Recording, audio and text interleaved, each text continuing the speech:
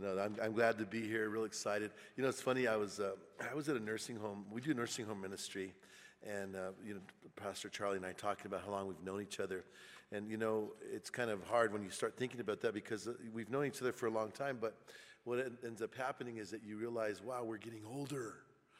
So I'm at this nursing home recently, and this little old lady's there, and there's a bunch of little old ladies there, and we're doing a Bible study, and I said, we've been coming here for like 20 years now, and I said, and we're all getting a little older, and this little old lady says, "Just be glad you're not as old as me," she says.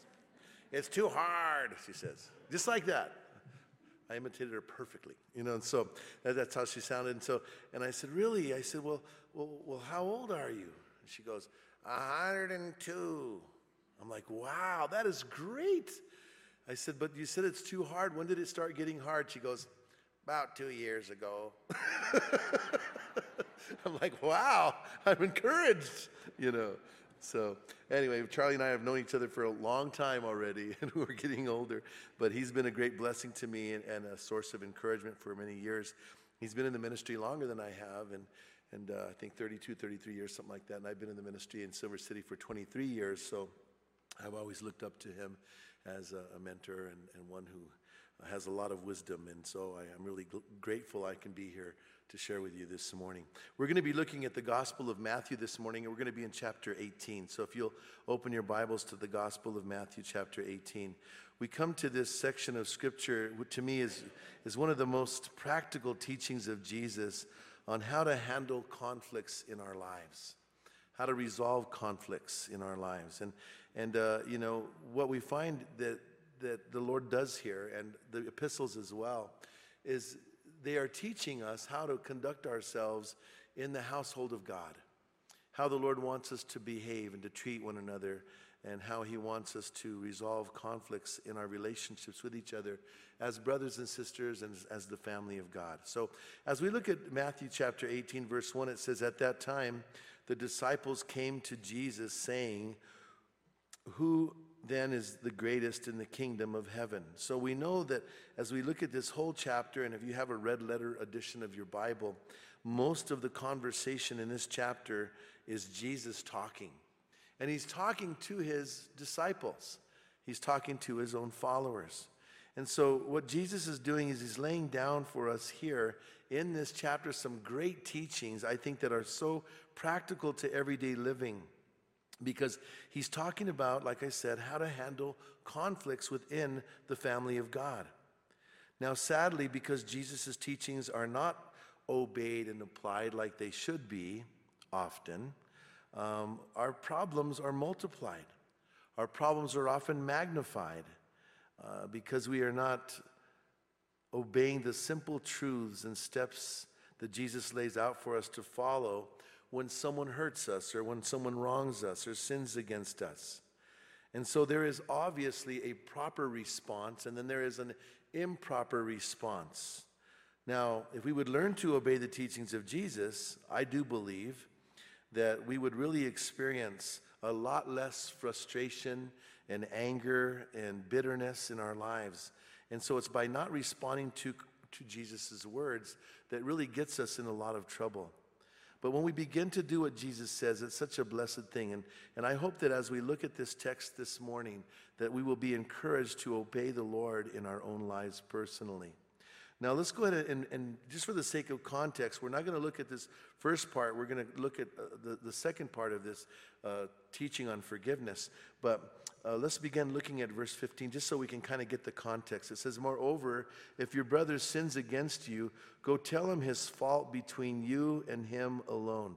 So right off the bat, Jesus says, look, if there's a problem that you have with someone else or they've hurt you in some way, that you are to go to that person just between the two of you. And I emphasize this because it says go and tell him his fault between you and him alone.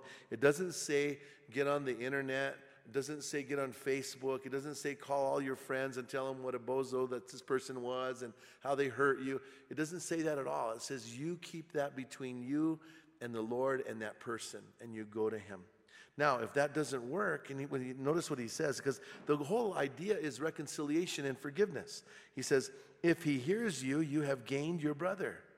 But So sometimes that doesn't work. Jesus knows that. So he says, but if he will not hear, take with you one or two more, that by the mouth of 2 or 3 witnesses, every word may be established. So Jesus says, get a couple of mature believers, go to the person and try to get the issue resolved just between the 4 of you. Verse 17, and if he refuses to hear them, tell it to the church. It's only then that you bring it to the attention of the leadership or the church to try to help resolve the issue. I had a guy one time in between our services, and he came up to me and he says, Pastor Joseph, I want you to talk to so-and-so and so. There were 3 different people. He goes, I have an issue with them. And I said, well, have you done Matthew 18? Have you gone to them personally and told, no, I want you to fix it. And I said, well, we're cutting in line here. You know, you need to do step 1, step 2, and then I'll get involved, if necessary, in step 3. And he said, I don't want to do that. And I said, well, I'm not going to cut line either. You need to deal with it the way Jesus said. And so often we don't want to do that, but this is what the Lord is teaching us and how to resolve our conflicts. Verse 18, assuredly I say to you, now this is how binding all of this is in the eyes of God. Assuredly I say to you that whatever you bind on earth will be bound in heaven, and whatever you loose on earth will be loosed in heaven. Speaking about the context of forgiveness or not forgiveness. In verse 19, again I say to you that if 2 of you agree on earth concerning anything that they ask, it will be done for them by my Father in heaven. For where 2 or 3 are gathered together in my name, I am there in the midst of them. So we have the assurance from Jesus that he's in the midst of the conflict resolution. He's there trying to help us. He's there with us. We're not doing it on our own. We're asking for the Lord to intervene. So we have this beautiful teaching Jesus gives to us if someone wounds us or someone hurts us. But now it's going to go to the flip side. Well, what happens if someone sins against you? How should you respond to them? The other one was if you know, I can go to you if you've sinned against me.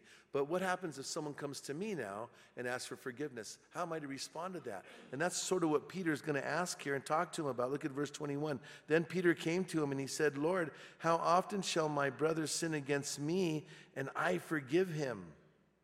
Up to 7 times? Now, I don't know about you guys, but I love Peter. And the reason I love Peter is because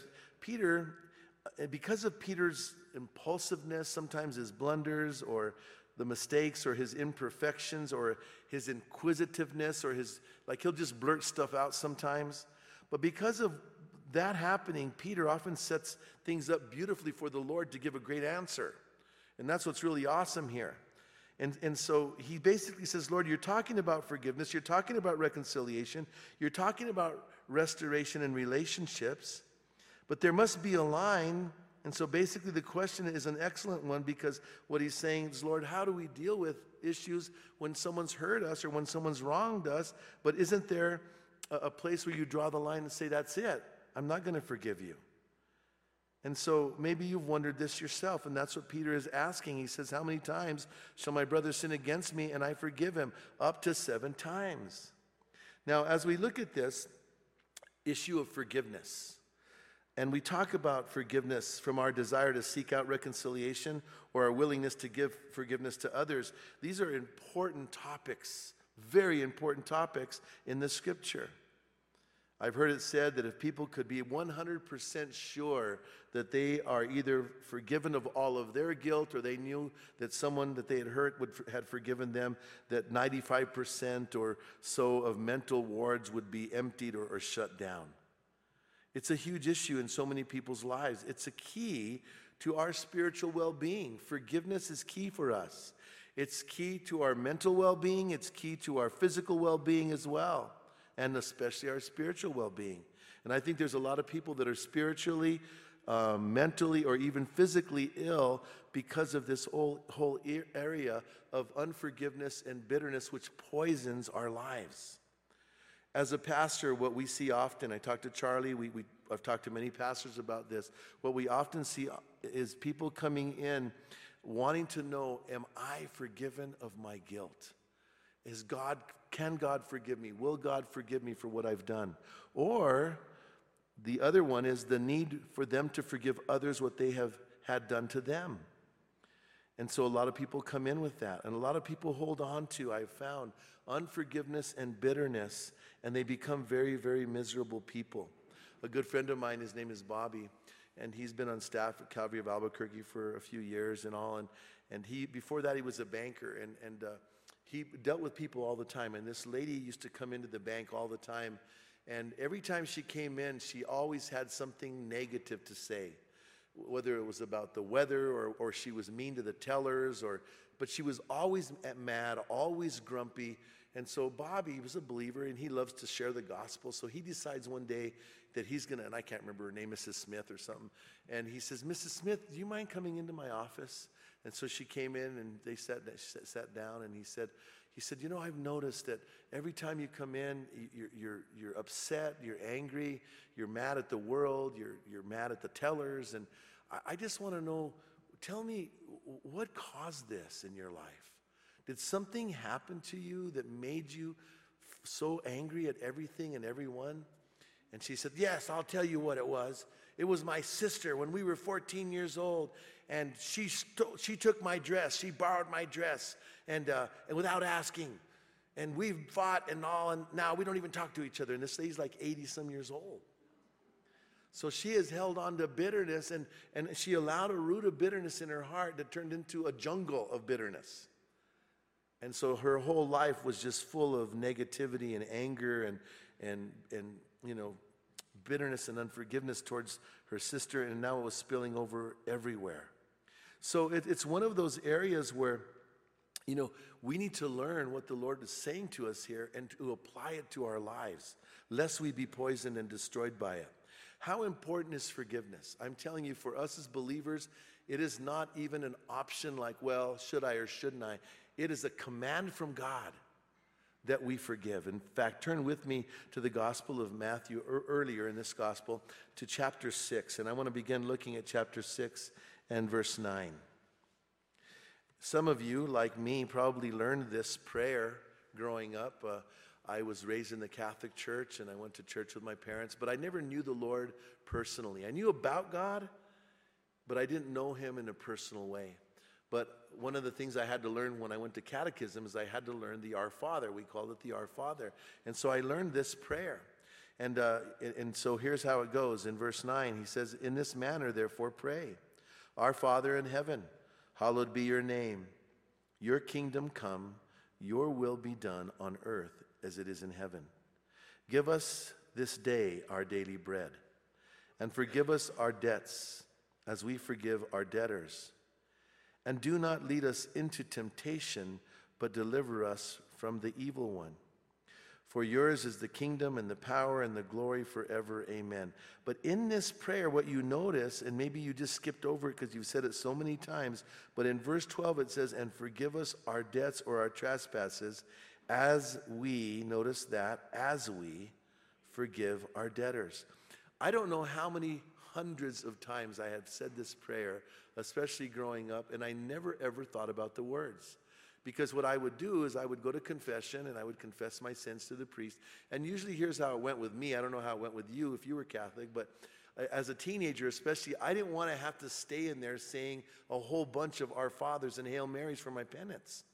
So I would either spread my sins out over a long period of time and not tell them all my sins, or I had learned to say the prayers super fast, so I didn't have to stay there long. So I could say this prayer, the Our Father, like, Our Father who art in heaven, hallowed be thy name, the kingdom come, thy will be done on earth, you know, and I was out of there. But I never thought about what it said. But then I started, you know, I gave my life to Christ, started reading the Bible, and I got to this section, and first of all, I was all excited because I was like, whoa, I have a scripture memorized, you know. I had this section memorized, didn't even know it. And then I started looking at and contemplating and meditating upon what Jesus was saying here. He says that we need to come before him and ask for forgiveness, but he says, as we forgive our debtors. And then a part of this teaching that I never had heard before, go down to verse 14. He says, for if you forgive men their trespasses, your heavenly Father will also forgive you. Now it starts to get a little more serious. But if you do not forgive men their trespasses, neither will your Father forgive your trespasses? I read that and I'm like, wow, I didn't know that. I thought I could just come and ask God for forgiveness and everything was good as long as I'm good this way. I didn't know I needed to be good this way. But he's saying, if I'm not willing to forgive those that have sinned against me, how am I going to then expect God to forgive me for my sins? And Jesus says it's not going to happen. So it's pretty serious when you begin to think about what Jesus is saying here. And I don't know about you, this to me is a pretty black and white issue. It's pretty clear what Jesus is saying here. And I would ask you, how many of you are desirous to be forgiven of your sins in here? How many of you want to be forgiven before God, right? Now, that's just logical. We need forgiveness. But I don't think any of us in this room would say, well, I desire the brunt of the justice of God. I don't want mercy. None of us want that because we would be judged and we'd be sent to hell. So we all need forgiveness, every single one of us. But what the Lord is teaching us here is that we also need to learn how to forgive others. And that's what this parable is about. And that's what Jesus is addressing here as Peter comes to him in verse 21. Let's read it again. Then Peter came to him and said, Lord, how often shall my brother sin against me and I forgive him? Up to 7 times. Now, Peter is hearing what Jesus is saying about trying to reconcile and there being forgiveness between each other. And he knows that forgiveness is good. He knows it's important. But he's saying, what's the limit? There must be a limitation on this. And as we're listening to the question that Peter gives here, it's sort of a fleshly question if you think about it. Peter probably at this point thought that he was being pretty generous and pretty spiritual because the rabbis of that day taught that to forgive, you were to forgive up to 3 times. If someone hurt you, and then you were to forgive them 3 different times, up to 3. And after that, it was over. But what does Peter do here? Peter comes to Jesus, and I can almost see Peter, because they were always sort of competing as to who was the greatest and who was the most spiritual and all that. And Peter comes up to the Lord and he doubles it and adds 1 for good measure. So he says, how many times shall I forgive? Up to 7? I mean, that's pretty impressive. I mean, that's pretty neat that he would say, wow, look how spiritual, Lord. I will be willing to forgive up to 7 times. And then after that, can I retaliate? After that, can I pay the person back? After that, can I hold on to a grudge? And look at the response of Jesus. It's pretty amazing. Listen to what he says in verse 22. Jesus said to him, I do not say to you up to 7 times, but up to 70 times 7. Now, if you are any good at math, and I'm not, I'm horrible at it, that's 490. Now, we have a little slide that I want to show you guys that I found. Someone posted on their Facebook, and I stole it and put it on mine, and I loved it. And I'll tell you why I loved it in a second. But here's Jesus talking to his apostles, and he says, I tell you, not 7 times, but 70 times 7. And then one of the apostles, probably Peter, he goes, great. Not only do I have to forgive my brother, but now I have to do math or whatever. I can't even read it, but, and I'm like, that's exactly how, I'm like, I am horrible at math, right? And so this disciple's like, what? What's 70 times 7? But I think the point of what Jesus is making here is not that we're to keep a tally, like, well, that's 489, 1 more, and I'm punching you in the face. That's not what he's talking about. He's not saying to keep a tally. He's basically teaching us that we need to be willing to forgive in an unlimited fashion over and over and over again, and that our heart and our attitude ought to be, it should be second nature to us as believers, that we are willing to forgive habitually, and that we don't hold on to bitterness, and that we don't hold on to unforgiveness and anger towards other people. Now, we are so apt to be like Peter, aren't we? We want to put a number limit on it, and the way that we are when someone hurts us is, okay, I'll forgive you this time, but it better not happen again. You better not do it again, right? But imagine if God took that tone towards us, or that attitude towards us. Wouldn't we all be in big trouble? Because how many times have we come before the Lord asking for forgiveness for the same things? And yet the Lord has been merciful and forgiven us. And so we need to learn how to forgive. And so this parable is a very important teaching on the forgiveness and what forgiveness means. Let's go ahead and read it, the rest of it, in its context and see what Jesus is saying here. Let's begin reading at verse 23. Therefore, the kingdom of heaven is like a certain king who wanted to settle accounts with his servants. And when he had begun to settle accounts, one was brought to him who owed him 10,000 talents. We'll talk about how large that is in a minute. But as he was not able to pay, his master commanded that he be sold with his wife and children and all that he had, and that the payment be made. The servant therefore fell before him, saying, Master, have patience with me, and I will pay you all. Then the master of that servant was moved with compassion, released him, and forgave him the debt. But that servant went out and found one of his fellow servants who owed him 100 denarii. And he laid hands on him, and he took him by the throat, saying, Pay me what you owe. So his fellow servant fell down at his feet. Isn't this a familiar scene? Didn't we just see this, right? Fell down at his feet and begged him, saying, Have patience with me, and I will pay you all. And verse 30, and he would not, but went and threw him into prison till he should pay the debt. So when his fellow servants saw what had been done, they were very grieved and came and told their master all that had been done. Then his master, after he had called him, said to him, You wicked servant, I forgave you all that debt because you begged me. Should you not also have had compassion on your fellow servant, just as I had pity on you? And his master was angry and delivered him to the torturers until he should pay all that was due to him. Now here's the exclamation point.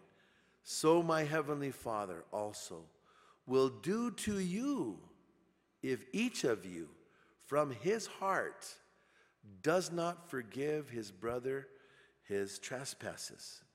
So we begin to hear what Jesus is saying here, and this is such a heavy teaching. It's such a powerful teaching. Now to simplify this, God is the king, and we're the servants, if you will, in the story, or the master. We're the ones that owed the debt of 10,000 talents. 10,000 talents is equivalent to $10 to $15 million in our culture. And so we see that the servant had no means to repay the debt. Now, the debt in this story is sin, okay? So we're debtors to God by way of sin. All of us have sinned so much. We've sinned so grievously. We've sinned so grossly, so abundantly, so extravagantly against God that we can never hope to pay it back. All that we can hope for in our sinful condition before a holy God is that God would have mercy on us, that God would forgive us the debt of our sin, that God would cancel it, that he would erase it, release us from ever having to repay it. Let me give you an illustration just so you can kind of understand in your mind what the difference is between these two numbers. 100 denarii could be carried in one's pocket. A 10,000 talent debt would be equal to, and what you could do is you could take an army of 8,600 men, each carrying a sack of 60 pounds, walking 1 yard apart, and the line would be 5 miles long. That is what the equivalent of a 10,000 talent debt was. But Jesus is pointing out that that's us before God. And then in comparison between what we have done to God versus what someone else has done to us, the debt is huge. Our debt before God and their debt before us is like pocket change. It's like nothing. What people have done to us is minuscule compared to what we in our sins have done to God. And so we're in huge debt. So when Jesus says what he says in verse 24 down to verse 27, let's look at it again. And when he had set when he had begun to settle accounts, one was brought to him who owed him 10,000 talents. But as he was not able to pay, his master commanded that he be sold. And in that culture, that's what they would do. You could literally be sold into slavery, and you had to pay that debt off. So this is what was going to happen. Verse 26, the servant therefore fell down before him, saying, Master, have patience with me, and I will pay you all. Then the master of the servant was moved with compassion. This is God towards us. Moved with compassion, released him and forgave him this gigantic debt. And you know, this verse, this section right here is sort of the great hallelujah or amen, the shout of amen for every single believer. It's the good news of the gospel. Why? What is our greatest need? Our greatest need before God is forgiveness. And that's what Jesus Christ has come to accomplish. That's why he went to the cross, to lay down his life and pay the debt of our sins on the cross.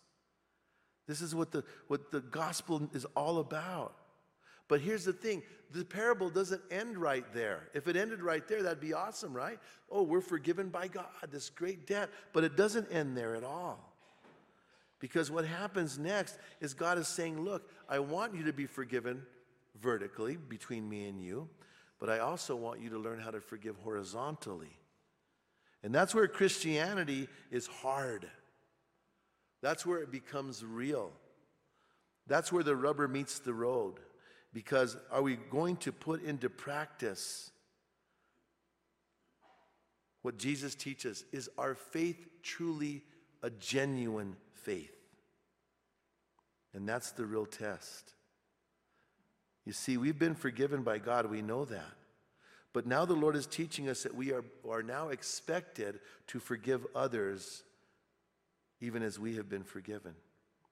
And so my question to you this morning in searching your own heart is, have you forgiven others? Are you holding on to the debt of others?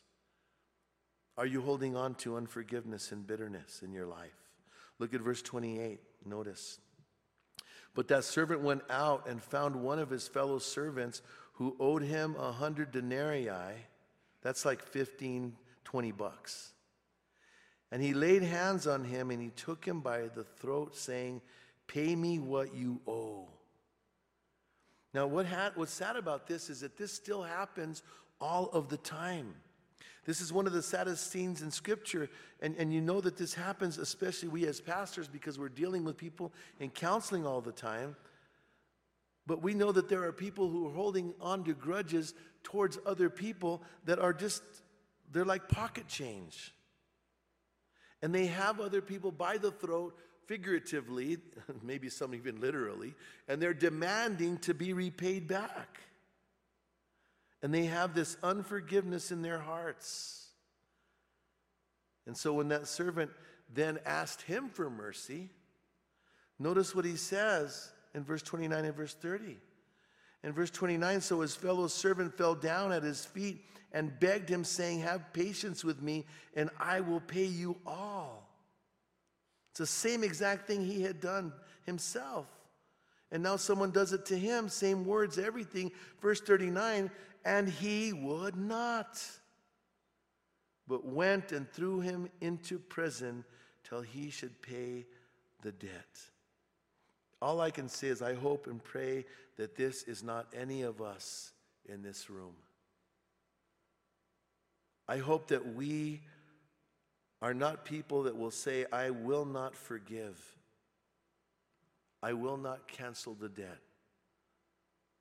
And I'm going to hold on to it, and I'm going to hold you to it. And we see that this happens, and it's crazy to me when you look at what Jesus is teaching us here, because God forgives us so much, and yet we are so unwilling to forgive so little, so often. And people do hurt us, and we're all of us in this room, we know that. We have been hurt by other people, but we've also been guilty of hurting others as well. Let's never forget that.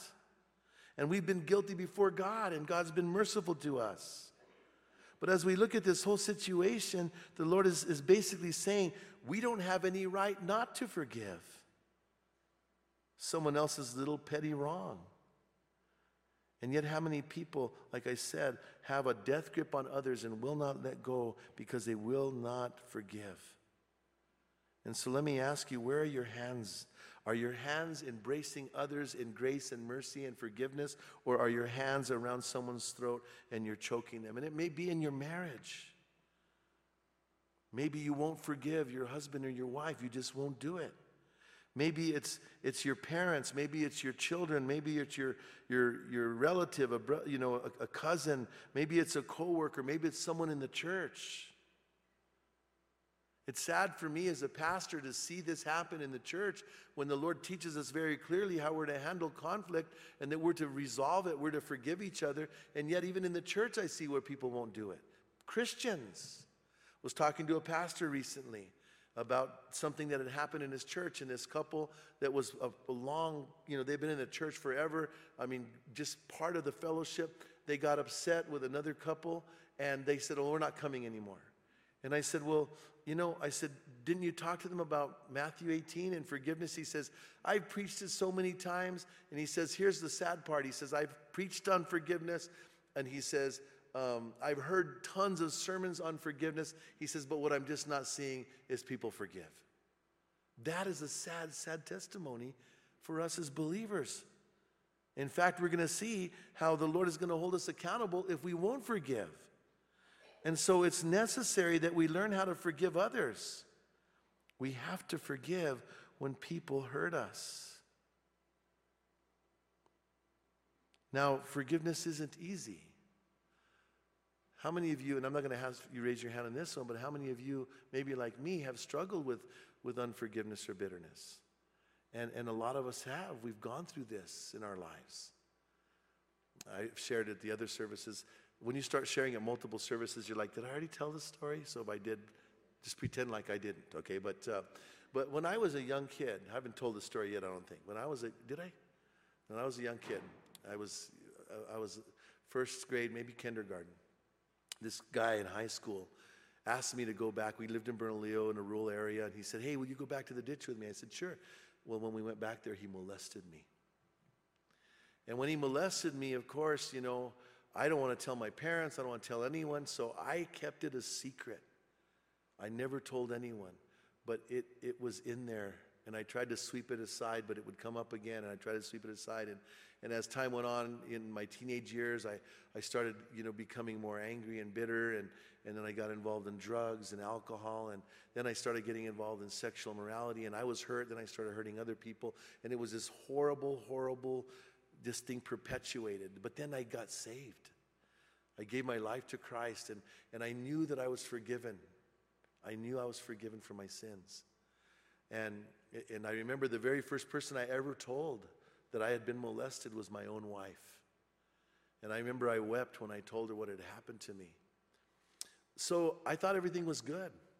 And then I went back to my hometown, and I was hanging out in my hometown, and I went to the Circle K there in Bernalillo, and I was getting some cereal. I was visiting my brother and getting some cereal and some milk, and all of a sudden I heard my name.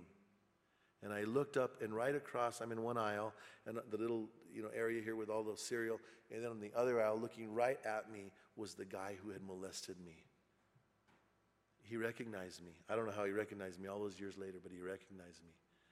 And he said my name. He says, is that you? And I looked at him, and I'm telling you, the second my eyes met with his, I seethed with rage and anger. And I literally wanted to jump over, and I was a man now, and I wanted to jump over there and pound him. But the Lord constrained me, and I didn't even answer him. I just looked at him, and I walked out, and I got in my car, and I started my car, and I just drove off, and I was so mad. And the Lord said, we have an issue here. You need to forgive him. You're holding on to bitterness. And so I prayed, and I said, Lord, help me, because I'd rather kill him. And the Lord just said, no, you're a child of God, and that's not how we handle it. And so I prayed, and I believed that the Lord helped me, brought it to the surface, and helped me to forgive him, and I did. I forgave him. And I kind of regret it now. The thing I regret now is that I could have witnessed to him. I could have shared the gospel with him.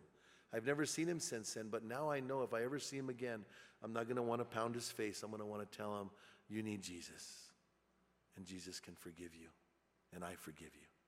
But I wasn't at that moment ready. But the Lord showed me I needed to forgive. And so I'm not telling you guys that this is an easy thing to do, but what I am telling you is this, is that God will give us the power and the ability to do it. He never asks us to do anything that we cannot do with his grace and his strength. And so I hope that you're willing to listen to what Jesus is saying here. Now, this is taught all over the scripture. This is not just, here or there or hit or miss. It's all over. Ephesians chapter 4 says this, verse 32, be kind and compassionate to one another, forgiving each other, just as in Christ God forgave you. Okay, what does that mean? We're to forgive just like God has forgiven us. Well, what does that mean? Well, the Bible tells us that he puts our sins behind his back, that he casts our sins as far as the east is from the west. The Bible says that when God forgives us, he remembers our sins no more, never to be counted against us, that he cast them into the depths of the sea. And so the Bible says that when he forgives us, the debt is completely omitted and canceled. A lot of us, the way that we forgive, it's like this. We'll say, well, I'm willing to bury the hatchet. But then we leave the handle sticking out. And at the right moment, we take it out and over the person's head or whatever. That's not what God does. God throws the whole hatchet into the depths of the sea where it can never be gotten again. And that's how we're to learn how to forgive like the Lord has forgiven us. Colossians 3:13 says this, bear with each other and forgive whatever grievances you may have against one another. Forgive as the Lord forgave you. Why is this repeated so often? Because the Lord knows we struggle with it. The Lord knows that we have issues with each other. The Lord repeats this over and over because it's important. And so we're giving a pattern here that we're to follow. We're to forgive as the Lord has forgiven us. And that means then, if that's what he's teaching us, that means that the record is clean. When we come before God and he forgives us, the record is clean. There's no anger. There's no bitterness. There's no more resentment. When you hear the person's name, you're not still seething with anger. When you see him at the store and you're coming down the aisle and you see the person, you don't go, oh, there's Fred. And you go the other way, right? No, you go talk and you say, hi, Fred. I mean, it doesn't mean that Fred is innocent of everything he's done to you, but it means in your heart you have chosen to forgive. And so a lot of people, they say, well, I forgave, but they don't act like it. Forgiveness, when it's genuine, will be proved out in our willingness to act as though we have forgiven the person and to treat them as though we have forgiven them. Now, I always get questions like this when I teach these things because people will come out and they'll say, yeah, but, And like Charlie said, there's no loopholes. We're always looking for loopholes. Now, when you go to a person and you tell them, hey, you've sinned against me, and they might not respond, but you've done the right thing in your heart. Or if they come and you've forgiven the person and they keep acting like a bonehead, you know what? You've still done the right thing in your heart. You've obeyed the Lord and you've forgiven. And so notice verse 31 though. So when his fellow servants saw what had been done, they were very grieved. And they came and they told their master all that had been done. So when I look at verse 31, I hope that when we see another person that we know is a professing believer who's been forgiven, and if they don't forgive others, I hope that grieves our hearts because that behavior is wrong. And so verse 32, then his master, after he had called him, said to him, now God calls him back in. After he hears that he had his hands around someone's throat, after even though he had been forgiven this huge debt, God calls him back in. And notice what he says to him. He says, you wicked servant, I forgave you all that debt because you begged me. Look at verse 34. Verse 33. Should you not also have had compassion on your fellow servant, just as I had pity on you? Now, as we look at this, we see, well, how does God view this servant that was unwilling to forgive? Very clearly, Jesus says right here, God's view is he calls him a wicked servant. In other words, unforgiveness and bitterness, when we hold on to it, it is likened to wickedness in the eyes of God. And then in verse 33, we see that we're expected to have compassion and forgive. And if we don't, and we don't do it, we're not willing to do it, notice what he says to him, should you not also have had compassion on your fellow servant? God expects us to treat others the way he's treated us. He says, just as I had pity on you. Verse 34, and his master, notice, was angry. See, our unforgiveness towards others angers the Lord. I mean, that's as straight up as I can read it. You want to make the Lord upset or angry? Be an unforgiving, bitter person. And so notice he says he was angry and he delivered him to the torturers until he should pay back all that was due him. Now, it says he's going to be delivered to the torturers. What is that talking about? Right? Who are the torturers? All I can say is, I don't want to find out. I don't want to find out. I want to forgive so I don't have to find out. We can avoid them by forgiving. And I don't know anyone that wants torture or misery in their lives, but I think unforgiveness is in and of itself a prison or a state of torment or torture. I have seen it over and over and over again. When people hold on to unforgiveness and bitterness, they are being tortured themselves. They can't sleep at night. They're full of anger. It's a horrible thing, just like that woman I illustrated earlier. And so are the torturers demonic? Is this talking about they'll be tortured now? Is it talking about they'll be tortured in the next life? Those are good questions. Here's what Warren Wiersbe says. He says this, unforgiveness is the world's worst prison, and it is one of the world's largest and most cruel prisons. And then he says, and so many are in it. So many are in it. So not to forgive is really to hurt yourself. And so the most miserable people are on earth are those that are full of anger and bitterness and hate and unforgiveness. I don't know if you ever saw the movie Les Miserables, but that movie is a great illustration of forgiveness and bitterness. And it's a great movie. It's just, I really, when I watched it, it was very powerful. But there's so many people living their lives full of unforgiveness. I found these in one of my sermon quote books, and I like this on forgiveness. Here's a few of them. I can forgive, but I will not forget is only another way of saying I will not forgive. Forgiveness ought to be like a canceled note, torn in two and burned up so that it can never be shown against another. When you forgive, you in no way change the past, but you sure do change the future. And that's a good one. It's a good way to think about it. Because if you don't forgive, your future is, according to what Jesus says here, it's not going to go well. And then he says, and someone else says, to forgive is to set a prisoner free and to discover that that prisoner was you. And this is my favorite one. C.S. Lewis says this, to be a Christian means to forgive the inexcusable in others. And we might look at what they've done to us and say, well, that is inexcusable.